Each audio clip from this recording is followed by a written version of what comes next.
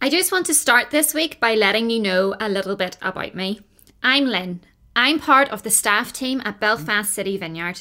My favourite food is pizza. I absolutely love Jammy Dodger biscuits. And I'm also left-handed.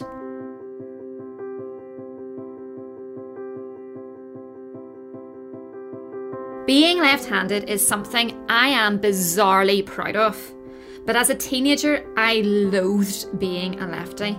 You see, as a lefty, I found it really awkward to carry out really simple tasks, like using scissors and a tin opener. I either made a complete mess of the thing, or I had to ask someone to help me.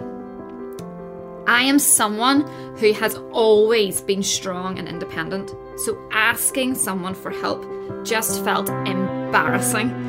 Being a lefty felt restrictive, and in my opinion, stopped me from being my best self.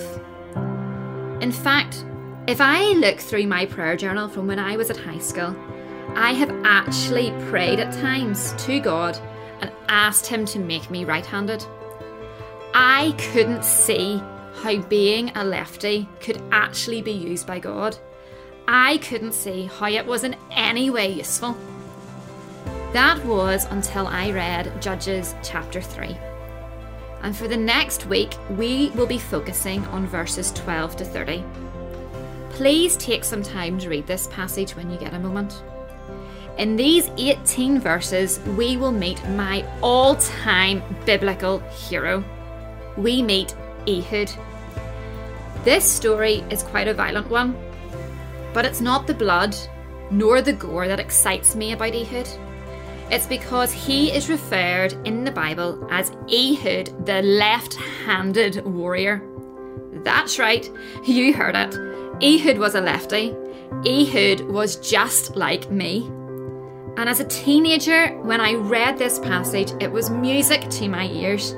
It felt like this passage was in the Bible, just so I could read it. And the Hebrew word to describe Ehud actually means restricted in the right hand. And when I learned this, God spoke directly to the part of me which believed that I was restricted by being left-handed. And instead, God filled me full of value.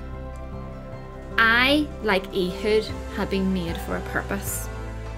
I, like Ehud, was fearfully and wonderfully made.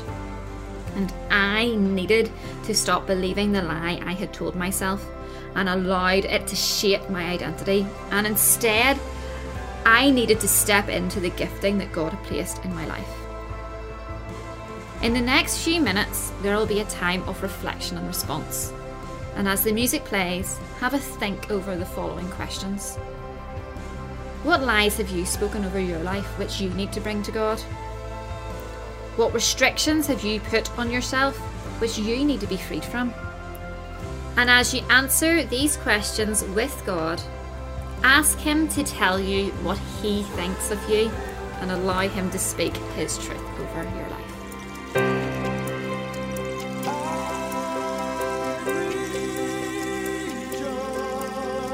I know I will never be alone.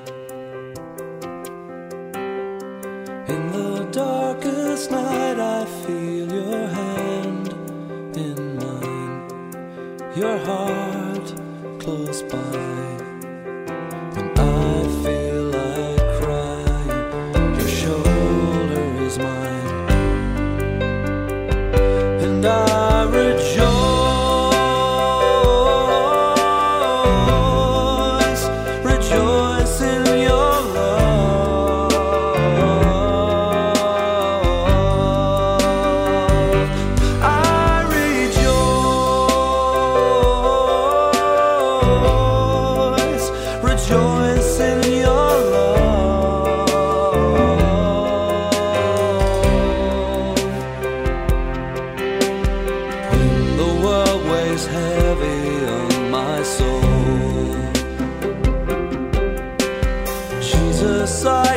Turn to you, forgive me, Lord. You make me whole. Your love falls upon me, and